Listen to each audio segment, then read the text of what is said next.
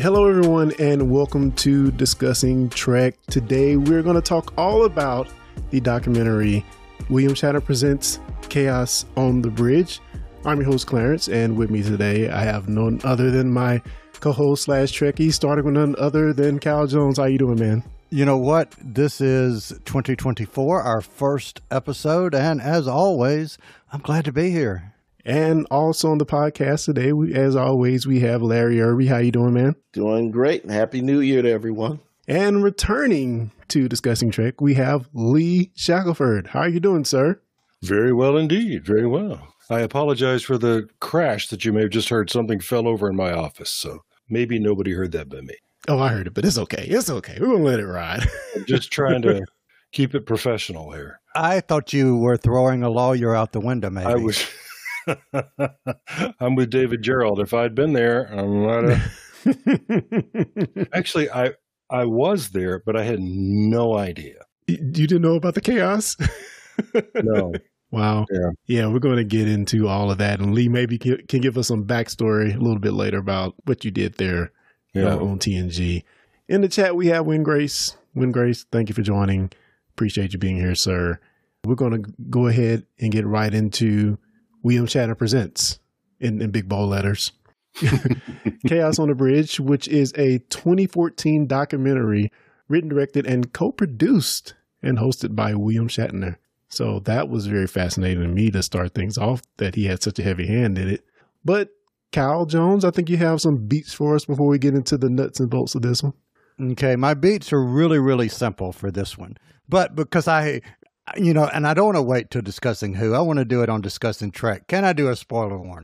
Sure. Go for it. So for anyone listening, if you have not seen this documentary, go to YouTube, watch it, come back, because from this moment forward, spoilers. Spoilers. Red alert. All hands stand to battle station. What gives you the right? You cannot destroy an idea. At ease before you sprain. No, that could spoil the milk. Thank you, sir.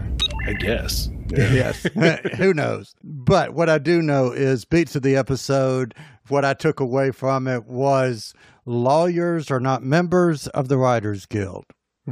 Traditionally. Well, some are, but yeah. But traditionally.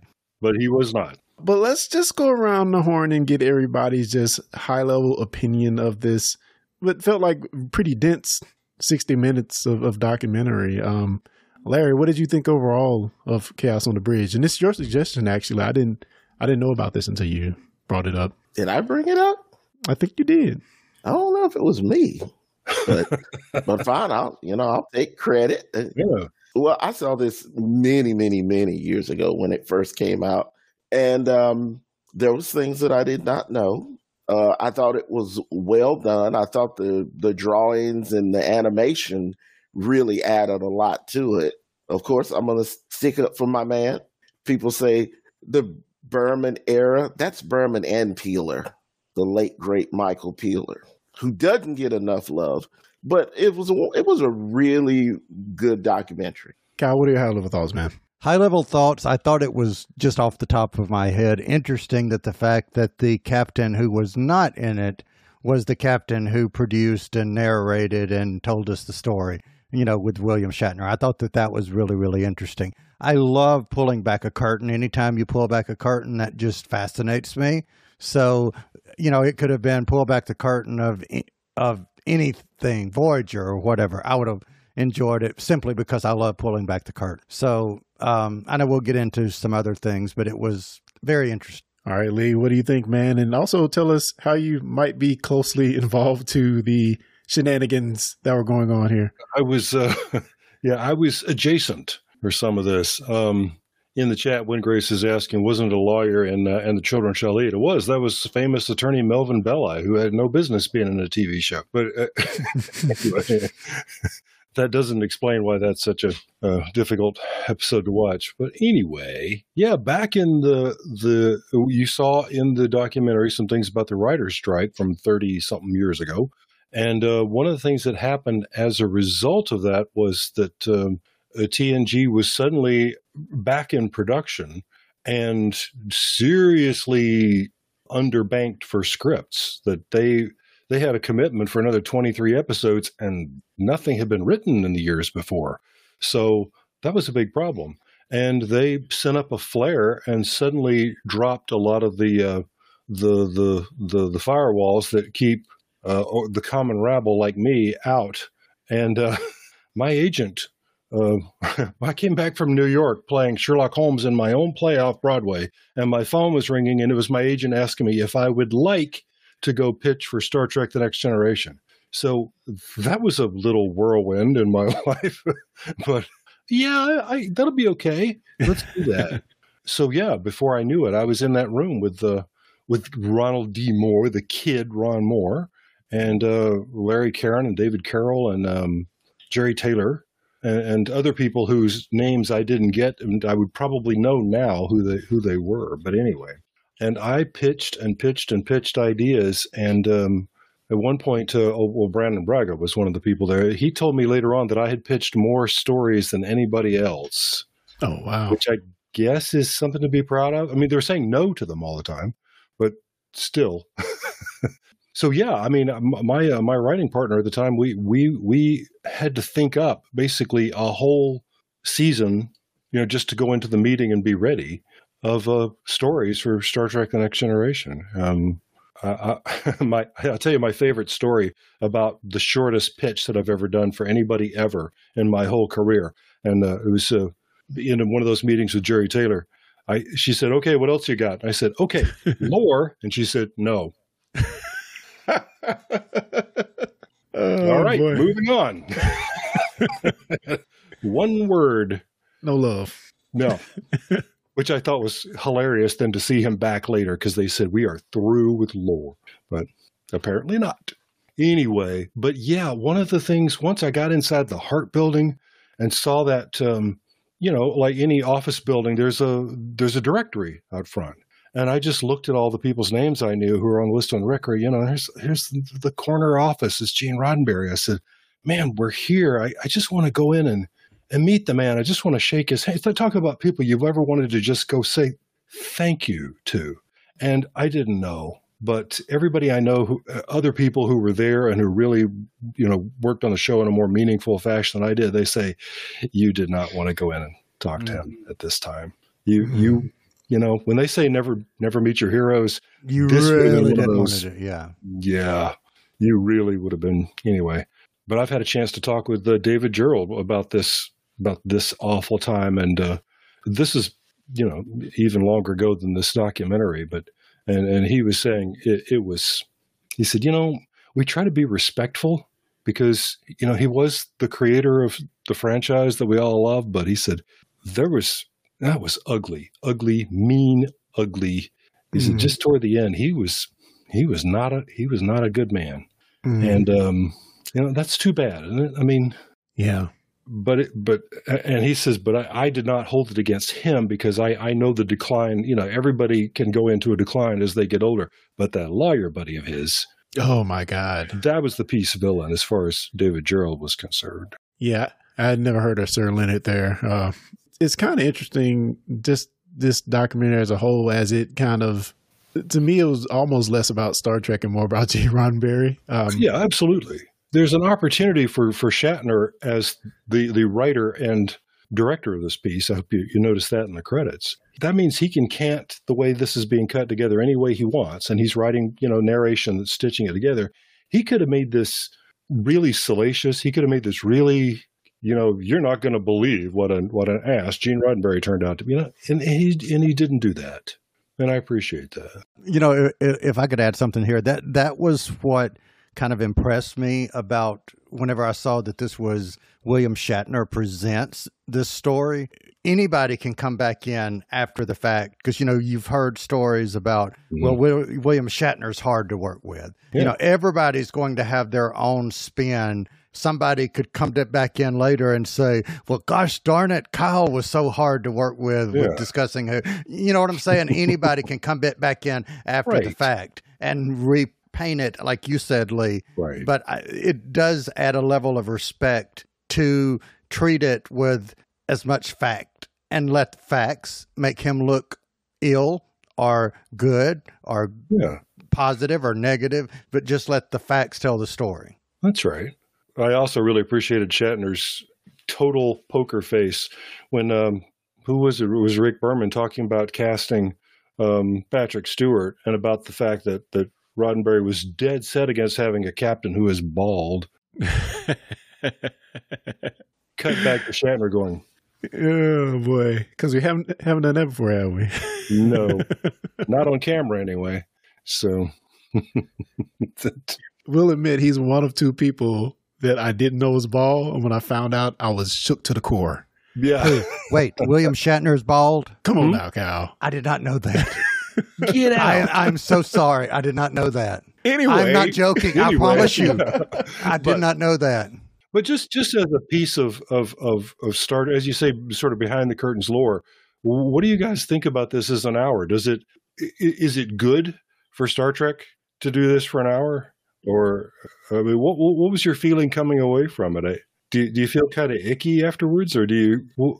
I'll go first. I don't feel like I felt icky, but more so I felt that, man, it's really hard to make a television show. I hope that's the takeaway. Yeah. Mm-hmm. And secondly, if you want to get a little deeper, a creator's handle on an IP, how is it treated? What's the legacy of that? How does it continue? How do you pass the baton? And even, at the core, how do you reboot something that is now beloved? And we have various franchises going through the same thing right now. So, Larry, what about you? Considering how Trek had started and where it came, what did you think? I absolutely love this documentary, but I will tell you, somebody whose documentary, like Lee said, Bill Shatner could have cut this any way he wanted to. He could have really went after Roddenberry. Well, I'm going to tell you what, Trek Nation is an amazing documentary done by his own son, Rod, and he does not hold back about his father's shortcomings, the affairs, how he treated Majel rather badly. Yeah, he treated a lot of people badly, and he's sitting right there with DC Fontaine, God rest her soul, is right there, and she's saying, she says, I didn't like the way he treated your mother, and to me, it makes Gene Roddenberry, it doesn't take away from the great things he did.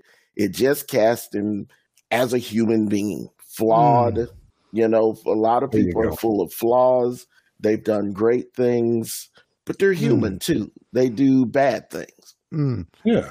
So I have a question for you guys. I will answer your question, Clarence, real quick, which is, it didn't tarnish the reputation of Star Trek for me or TNG for me. And if anything, it endeared me more to it because I have that knack of wanting to know more information, and I love knowing the behind the scenes. So for that, it fed that innate thing that my brain needs. That said, I wonder if the things that Roddenberry did that were considered shortcomings, was that his mind, his ego, his subconscious or whatever, working out the quote unquote bad things he did by trying to create this utopian future that was so idealistic, maybe in part saying, let's be everything I'm not. And again, nothing to disparage of his character one way or the other, but I wonder if that played, even in his subconscious, anything in what he was doing. Maybe. That's interesting, Yeah, this is definitely something that I think I struggle with, not just with Star Trek or just with creators and creations in general, whether it's music, movies, because somebody can make something so beautiful that can sound so beautiful, and then you have to reckon with, if you go deep enough, I mean, it's all over the news most of the time anyway, but you have to reckon with who that creator was and how do you kind of parse all of that out. I think it's something that all of us have to kind of look at these days. But I like the beauty in what you said about how he's trying to maybe turn his shortcomings into something beautiful after the fact. Maybe. We heard what Maurice Hurley thought about the utopian view of the future. He's a nut. and it reminded me that what I have, this is the This is the original Writer's Director's Guide. This is what they gave writers coming in the door. Nice. And so this is on season 3, and I learned later that several people, including David Gerald and Dorothy Fontana, had been rewriting the Writer's Guide as they went along. And one of the things that they were toning down was this is a perfect world of the future. And I can imagine the fights with Gene about that. But what I thought to people like Kyle and me who always want to know more, you might appreciate. Ooh, I meant to put a bookmark in this so I wouldn't be on air fumbling for it. Yeah, page 1 is called "These Are the Voyages." Yeah, here's the mandate for the writers. Number 1, entertain. Isn't that lovely? Our series takes place at a time when humans can perform wonders, and we want our audience to identify with the excitement of that. We'll travel to strange new worlds, visit new civilizations, use holodecks, transporters, intelligence machines. The list goes on and on and on. But to sum up, it says, and if you get stuck on the science, make it up. The point is here to tell an engaging, exciting story, and don't get hung up on the science. I love that. But the first version of the Writer's Guide I never saw, but I was told that like on page 1, line 1, it said, "These people are better than you." Mm. So that's a little daunting. We're doing a family show here, right? My understanding is that it said they're just like you, only they have their act together. Only it didn't use the word act. I didn't see that with my own eyes. But here's what it becomes by season 3. Our continuing characters are the kind of people that the Star Trek audience would like to be. Mm. They are not perfect, but their flaws do not include falsehood, petty jealousy, and the banal hypocrisies common in the 20th century. They share a feeling of being a part of a band of brothers and sisters. And as in the original series, we invite the audience to share in that same feeling. It's pretty good, isn't it? I mean, I don't think that's I don't think that's writing the characters into a corner, you know? Yeah. Also, I'll say I don't think I knew how much, in this documentary tries to point it out, how much a prolific writer Gene Roddenberry was. Yeah. I mean, I was impressed by, taking a script and being able to rewrite it for 2 hours, add a character, and do that in a few days. It's kind of amazing. So I had no idea. Yeah, he really was. He was a machine. And, he started writing in the golden age of radio. I cannot remember what the show was now, but I heard, I was just listening to one of those great radio shows because, I'm a big fan. And I was just thinking, that was a lovely little moral fable in a half an hour. That was great that they were able to really make a point there. And then the announcer said 2 things that are amazing. It said, you just heard this episode, starring so-and-so and so, script by Gene Roddenberry, wow. Music by Alexander Courage. Wow. Well, coincidence or meeting of minds or what? That's interesting. Like, I want to work with you again. Yeah. So that would have been in the late 50s. Wow. But he was, they mentioned in the documentary, he was a World War II combat pilot, but somebody who, when he creates his series, he wants somebody from Japan steering the ship. Mm. And I've always thought that probably says a lot about him right there. I think it's really cool that you met a lot of these names. Like you said, Roger D. Moore. Love that man. Yeah. Love him.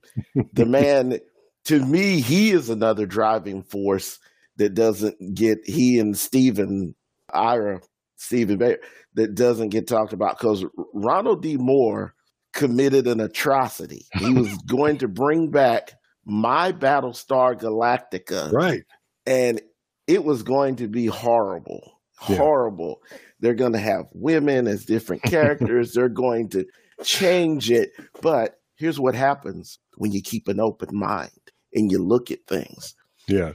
One of the best shows of all time to me. He did it, and I love the original and still do, and I adore what he did. So the writing that he and Michael and Ira and a lot of them did on this show, I mean, it still reverberates now. Right. Over 30, almost 40 years. Are we at 40 years yet? Not 40 yet. 87. 80, right? Yeah, 87. Yeah. Getting close. We're getting there. Yeah. And I mean, still to this day, I mean, these guys, and it is funny to me to hear that, I'm just going to say that it was a shit show behind the scenes, and they were able to turn this out.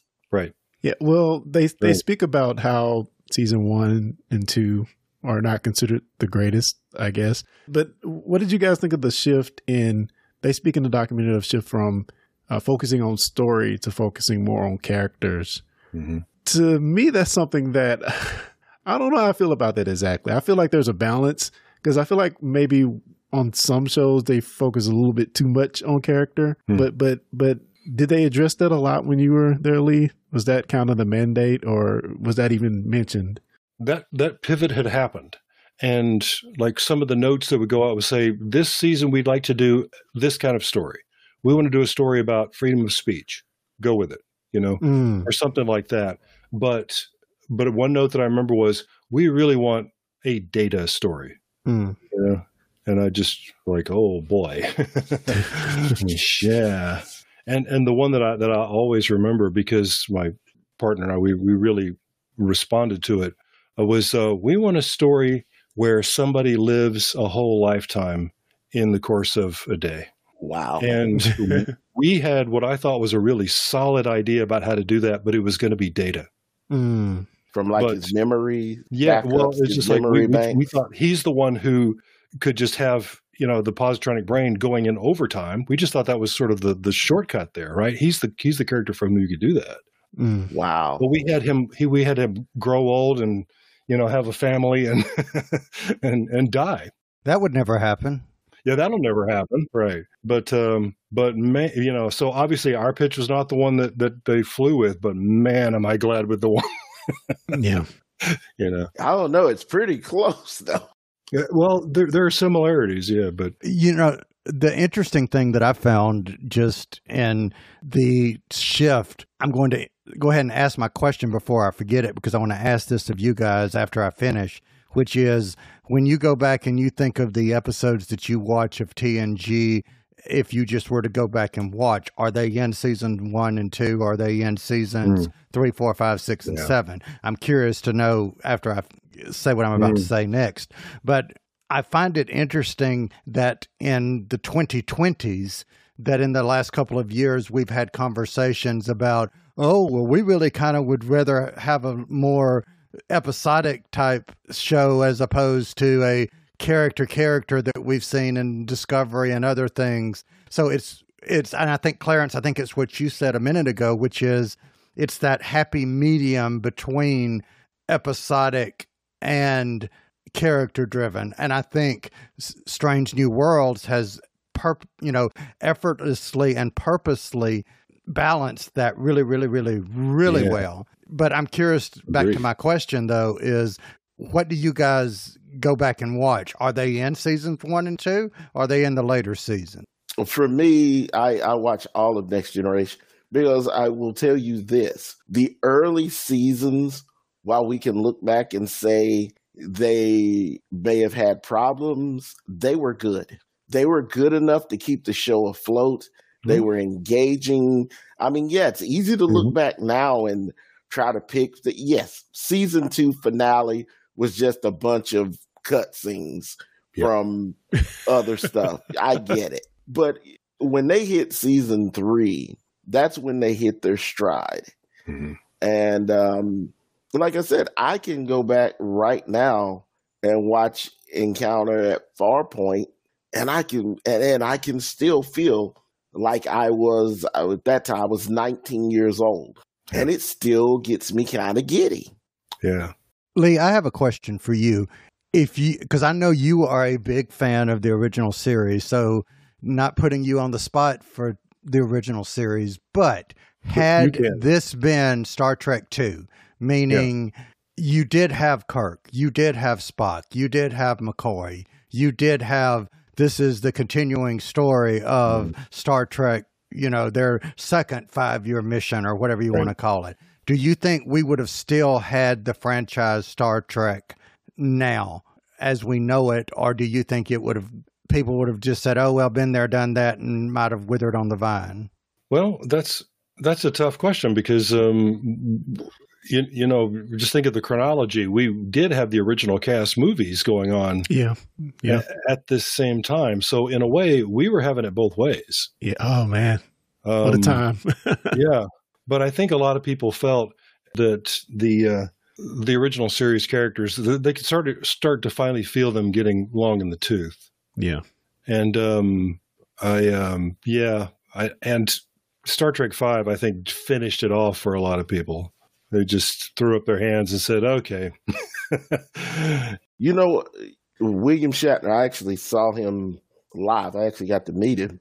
And I remember him on stage talking about, you know, how you start out, and Lee probably knows this, you start out with this. Yeah. And then it gets whittled down to, well, I want this, this, and this, and this. Yeah, this is what we can give you. Well, I want all these special effects. Well, yeah, you don't have the budget for that. Right. Well, I want this, and this will be really cool. Yeah, you don't have the budget for that either. Mm-hmm. Well, what do we have the budget for? Right. And he said he wanted these people to become giant rock monsters or whatever. And he thought that would be cool to engage the crew. He said they had a guy come out in a suit. It looked terrible. And he's like, okay, just forget it. And they did a rewrite in 3 days to what we got. Yeah. And it is, and he's right, of course, that always happens, you know, no matter, it doesn't matter what the production is. There are compromises. But my problem with 5 is that the problems are on paper. And what I tell my students and everybody else is solve your problems on paper. Paper's cheap, you know.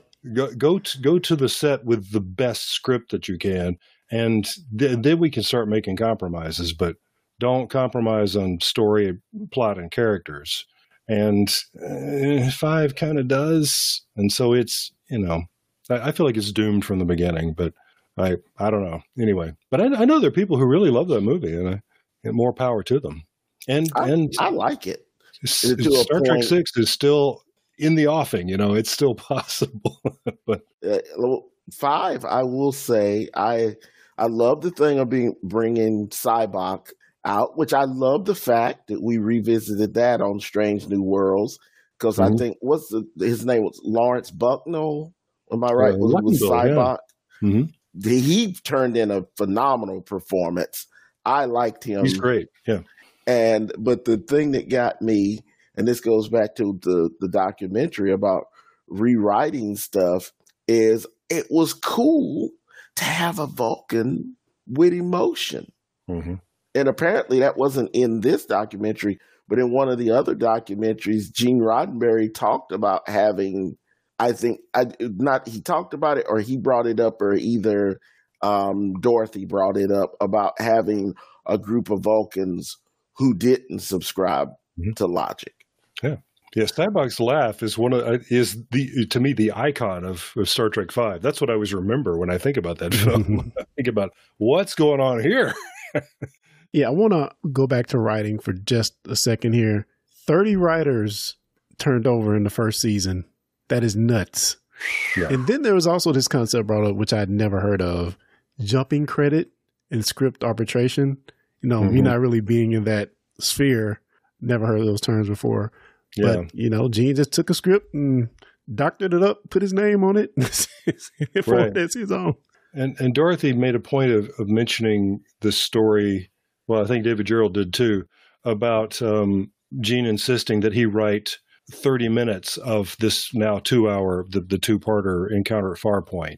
That's not an accident. Once you've written a certain percentage of the script, by union rules, your name has got to go on it. Mm. So, and that's incidentally why my name isn't on Ship in a Bottle, which I pitched, and you know that's what they bought. But by the time it had gone up the ladder and everybody had written on it, I don't know if there's a single word of my script left in it. You know, so I don't even get a story, but I don't have any credit on it at all. Mm. But that was my episode. You know, to start with. But based on the quote unquote rules and guidelines, it could have been if I'm hearing you right, it could have been your idea. You could have said, we're going from point A to point B. And they could have gone from point A to point B, but your words weren't there. Right. That's right. It literally comes down to being able to count words. And it's you could say it's a vicious and unfair system, but nobody's ever thought of a better one. And I always want to say, when I bring this up, when anybody's talking about this, Rene Echevarria was the head writer that season of Ship in a Bottle, and he's the one who had the final pass. And so his name is the only credit on Ship in a Bottle. And I say more power to him, because everything that he did in that script, I think, is brilliant. They did not, especially they did not use my ending, which I am now embarrassed by. But the way he ended it, I think is freaking genius. So anyway, that's my story about Ship in a Bottle. But yeah, I do still like to say, like, you know, I got Moriarty out of the holodeck. I have a question. So they don't have to, they didn't have to compensate you in any way? I mean, only if what survives is a sufficiently large part of what I wrote. I was expecting story by credit, because I expected it to be massively rewritten, but by the time we got to that point, it wasn't even really the story that I'd started out with. That's what greenlit it. That's what got it all going. But and you know, and I spent some time saying poor me, and they're a bunch of thieves and pirates. But this is just how it works. And again, it can be mean and it can be cruel, but it's also, nobody's thought of a better way. Yeah, well, that's the common practice still, or? Yeah, that's how it works. If you have a room full of writers, somebody says, hey, I've got a great idea, and everybody says, great. Then you point to somebody else and say, you write a first draft of it. Well, if their first draft veers very far from what was just pitched in the room, then that person who brought it up, they're now out of the equation. But speaking of pitches, and shameless plug here, just because I want to, that experience right there helps shape the writer you would become, who would then be today, years and years later, writing scripts for a soon-to-be ITV series called A Train Near Mandiburg. That's right. You know, and you can find out more information. Yes, and multiple award-winning Relativity, you know, at relativitypodcast.com. And it's what is the website for A Train Near Mandiburg? Magdeburgtrain.com. That only works if you know how to spell Magdeburg, but yeah, look for it. But yeah, it's true. Everybody's got horror stories of their childhood, of their young writerhood, except I think David Gerrold, who is still, you know, he's 80 years old. I mean, I had to do the math, but we're talking about how long ago the original series was. I mean, he was a kid. He was right out of college when he wrote Trouble with Tribbles, and he's kind of been dining out on it ever since. But even today, he looks back and he says, that was such a fluke. So many people, you know, come around with a script in their hand and they just get it taken away from them and they get beaten up. And he said, I was famous overnight, you know, that I wrote this episode that turned out to be so popular. And then suddenly everybody, you know, wanted to shake my hand. And Ron Moore did exactly the same thing. He came around there without an agent, with a script in his hand. And he said, hey guys, anybody want to see this? And he was there at the right time. And yeah, and not too much later, as you say, Larry, he's saying, now that I've seen how you take an old TV series and make it newer and better, I think I could do it. I'm going to go over to Universal and pitch this. You know, those guys like Brandon Braglia, the show he created after Enterprise was Threshold with Brett Spiner and the futurely famous Peter Dinklage. That's right. And Gina, I always butcher her last name, but we all know who she is from, you know, the son-in-law, and, you know, she was in the movie with Dwayne Johnson. But anyway, that was a phenomenal show. It only lasted one season, but damn it, these people on this show have proven beyond Star Trek, The Next Generation, and Star Trek, they know what they're doing. Yeah. Yeah, absolutely. Yeah, it's so interesting. I mean, getting back to the title of this doc, Chaos. I would never have imagined the conflict between the person who imagined all this, Gene Roddenberry, the rest of the writers, the network, the syndicators. It's just everywhere is pulling pulling for resources, pulling for writers, pulling for control. It was just a madhouse. And then you get to the actual actors, casting of the actors. It just all continued. So yeah, just never would have imagined there'd be so much trouble and tribulation on a show like this. It's really phenomenal that they got, like you said, Larry, earlier, that they got anything made. Right. Especially so many, Emmy-winning hours of great TV. But, Yeah. What do y'all think about the country music in this documentary? I thought that was intentionally done, considering that Roddenberry originally wanted this to be like a space western. I thought that was just a behind the scenes little jab at that. And was I right there? Nah, I thought they were just trying to make it lighthearted. But then again, I thought it was just to make this funny, didn't Shatner also make a country music album? He has, he's so recorded across the spectrum, yeah. But I just get the feeling it's sort of like they were sort of suggesting that behind the scenes TNG was the Dukes of Hazzard, and I don't know. I thought it was funny. I'm like Larry. I think this would be a completely different documentary without those drawings and animation, because some of the funniest just sort of sight gags are just, But if you think of any television show that's really, really popular as the years go by, and I'm not lessening what we're talking about, obviously we're sitting here talking about it, but I'm sitting here thinking of like Three's Company and all the back drama that was in Three's Company, from the Ropers leaving till, Mr. Furley, the actors, and then they getting their spinoff and not being able to come back, and then Suzanne Summers, blah, blah, blah, blah, then Dallas, and then Designing Women, all these different TV shows that there's backstage drama, and then there's this great television that is the result of that. So my point is, anytime you get a bunch of human beings in a room together, there's going to be drama behind the scenes and in front of the scenes. And in this case, it was just more so. It was just, the usual, just raised to a certain power. Yeah. I was going to say, something unique, and Lee probably knows more, but certainly more than I do about. But don't you think Next Generation changed the shape of, like, after Next Generation, you not even counting Star Trek shows, you saw a ton of TV shows right into syndication. Mm-hmm. Back then, I can think of the Hercules and the Xenas, and that was even later. But you started seeing a lot of shows going directly into syndication, which was unusual. If they can do it, we can do it too. Yeah, this proved that it was possible. I think if you watch this documentary, you say anybody who was there would say, no, don't try this. This is so treacherous. But, then another Star Trek show, they would say, let's launch an entirely new syndication system. Let's launch a whole new network and put it on the back of Voyager. Okay, go. Terrible. That's almost like the ultimate. But yeah, it's amazing that worked. Amazing. And they did it twice. Because wasn't Enterprise? Yeah. Was the same situation. Well, let me say this in regards to TNG. I know this is blasphemy, so any Star Trek fans out there listening to this, please forgive me. I was not a fan of the original series as a small kid.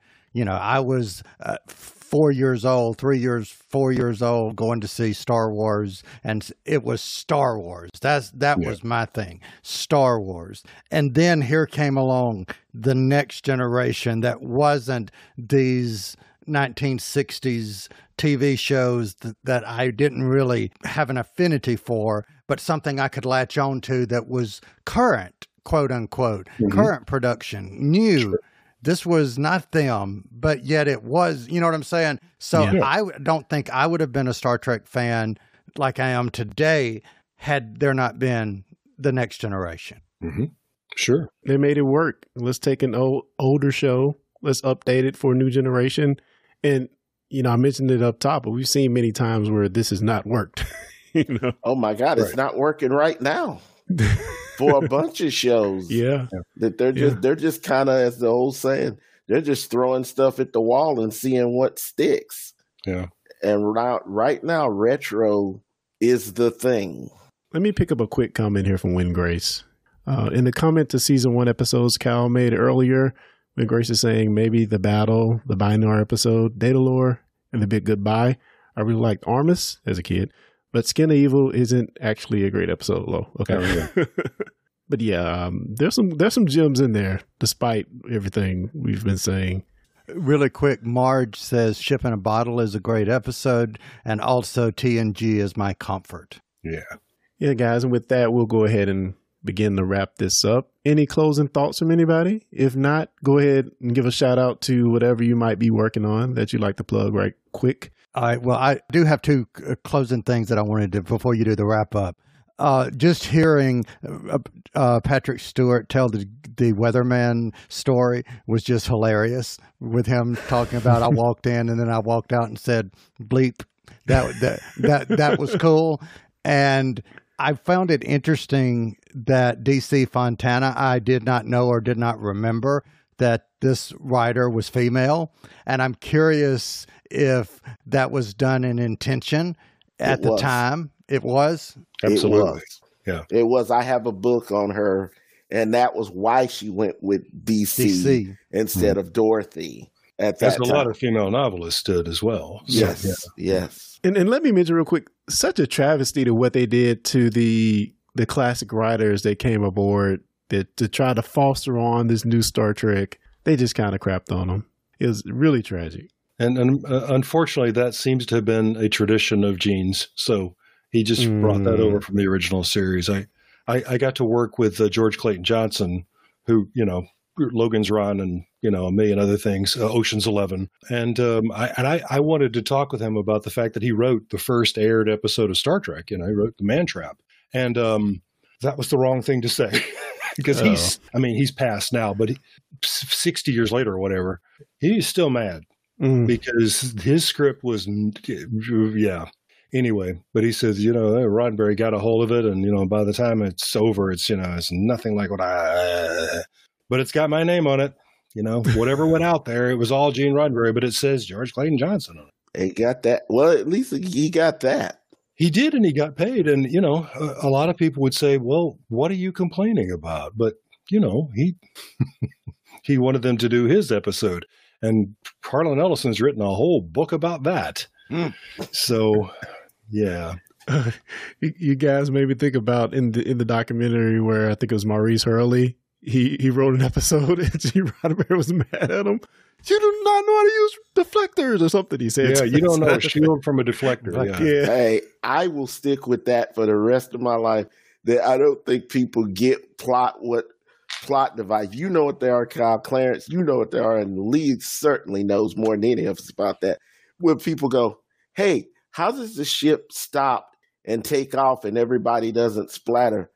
Inertial dampeners. Inertial dampers, yeah, we all know that. But how do they work, inertial dampeners? But what do they do? Inertial dampeners. That's all we need to say. And what does the, Lee, what does it say in the writer's guide about that? Forget the science. Like I said, don't just tell an entertaining story. And I have an example in here. One of the early scripts, and I can't remember which one it is, they mention in the hull there is a metal called selenium. And when you see it in print, it is literally the word meaningless spelled backwards. It's selenium. Yep. I was just reminded, you were talking about things like that they gave us the whole technical manual too, because you don't want to go into the presence of the producers not knowing the difference between shields and deflectors, right? And one of my favorite things to look back on this now, because it seems kind of sweet, was that they mentioned that the Enterprise's computers, this is 400 years from now, of course, so we're no longer measuring storage space in gigabytes. The Enterprise computers measure their memory in terabytes. We'll never touch that. Yeah. I remember that. I mean, good Lord, I've got a 3 terabytes sitting right here by me right now. And you, my friend, are proof that time travel exists. You're from the future. Aim high, guys. Lee, anything you want to plug or last shout out before we get out of here? Oh, Kyle's already done my baseline plug, but I did want to mention that I think my favorite thing in this documentary is Shatner barefaced pretending like he didn't cut up and clown around on the set of. Oh yeah. Right. Whatever do you mean? And John Frakes calling him out on it. I just he had some of the that. best bloopers. I don't know what he was like, and I know they said he was a pain, but Shatner had the best bloopers. Yeah, he was hysterical.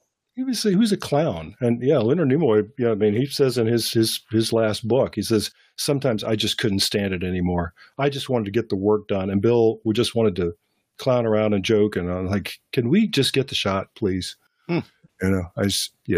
Anyway. Patrick Stewart, the classically trained actor from overseas. What is going on here? Yeah. These goofballs. Is this how you do it here? Yeah. Well, and he's accustomed to things like the way they shot Doctor Who back in the day, is that we're going to do it all, and we got 2 cameras, and we're shooting it all, as if it was live, and there is no time to fool around. Get it done. You get in there, say your lines, and get out of the way. And yeah, he must have thought, I don't know. How did you get your plug, sir? Sure. If you are a Doctor Who fan, you can also check us out at discussingwho.com. And if you're listening to this and you are a fan of sci-fi, you can check Lee and I out on Oz9 at oz-9.com. All righty, and I will say thanks to each and every one of you guys for being here. I was thoroughly entertained. I don't know about you guys. I just sat back and I was just, let it rain over me. The knowledge is really good, and overall, really enjoyed this documentary. So maybe we can find another one sometime in the future to talk about, because this one was just very informative. Some stuff I really did not know about Gene Roddenberry. And with that, guys, thanks everyone in the chat, and we'll end it right here. Until next time, live long and prosper.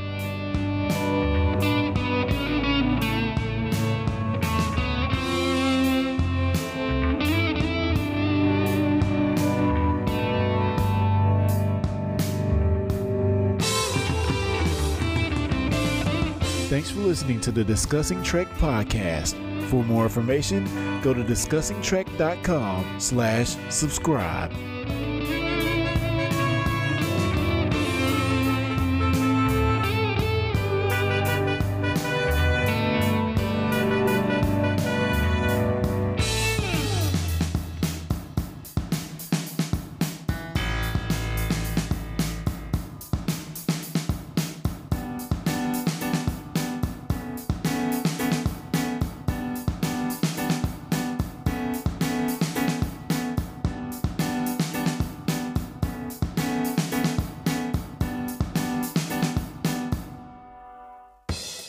You've been listening to the Discussing Network. Find out more at discussingnetwork.com. Can I say that, like, shut up, Wesley? I can just go, shut up, Clarence?